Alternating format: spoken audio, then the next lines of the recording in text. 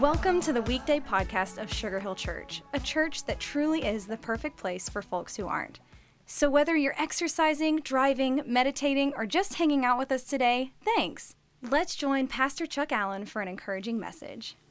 Thanks for joining me on today's Weekday podcast. Today, I want to go back again to 1 Peter. If you've been following over the past week, you know that that's where I've been living, and it's so rich, and I love reading this text. In verse 1 in chapter 1, the scripture says, I am writing to God's chosen people who are living as foreigners in the provinces of Pontus, Galilee, Cappadocia, Asia, and Bithynia. God the Father knew you and chose you long ago, and his Spirit has made you holy. As a result, you have obeyed him and have been cleansed by the blood of Jesus Christ. May God give you more and more grace and peace. You know, when I stop and think, why has God chosen you? Peter writes as an apostle of the Lord Jesus, and it was Peter who was among the inner circle of Jesus' disciples.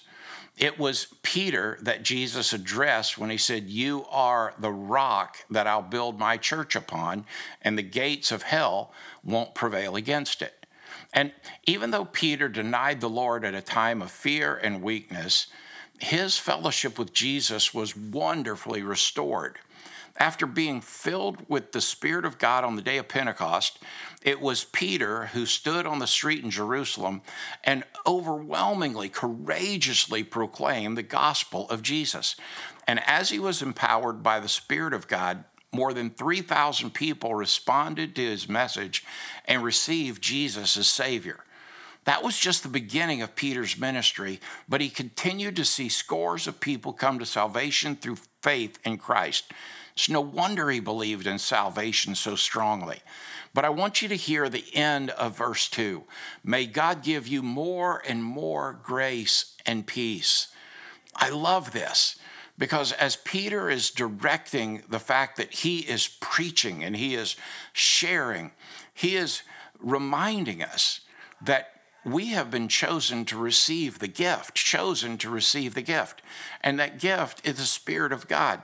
You, my friend, as a recipient of God's grace and God's mercy, the Spirit of God wants to continue to give you more grace, grace upon grace, and greater peace as we live in that grace.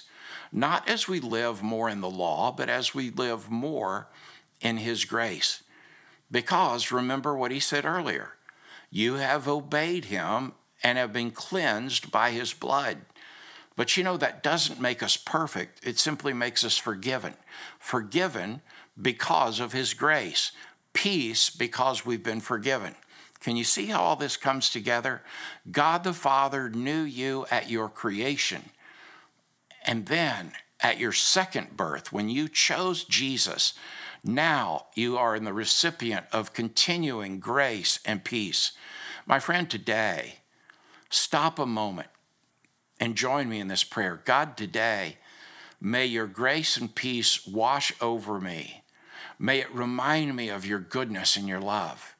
And may I live in your grace and be a conduit of your grace so that I might live at peace, not only with you, not just with myself, but with all those around me, so that I might be a conduit of sharing that same gospel of salvation, that others may be following in that step and chosen as I've been. In Jesus' name, amen. God bless you, friend. Have a great day.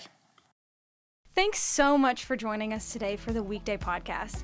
We would love to see you at Sugar Hill Church for one of our gatherings each Sunday at 9:30 and 11, and we are always streaming live at live.sugarhill.church. Again, thank you for joining us today. Please share these Weekday podcasts with friends and family by tapping the share button. Have an awesome day.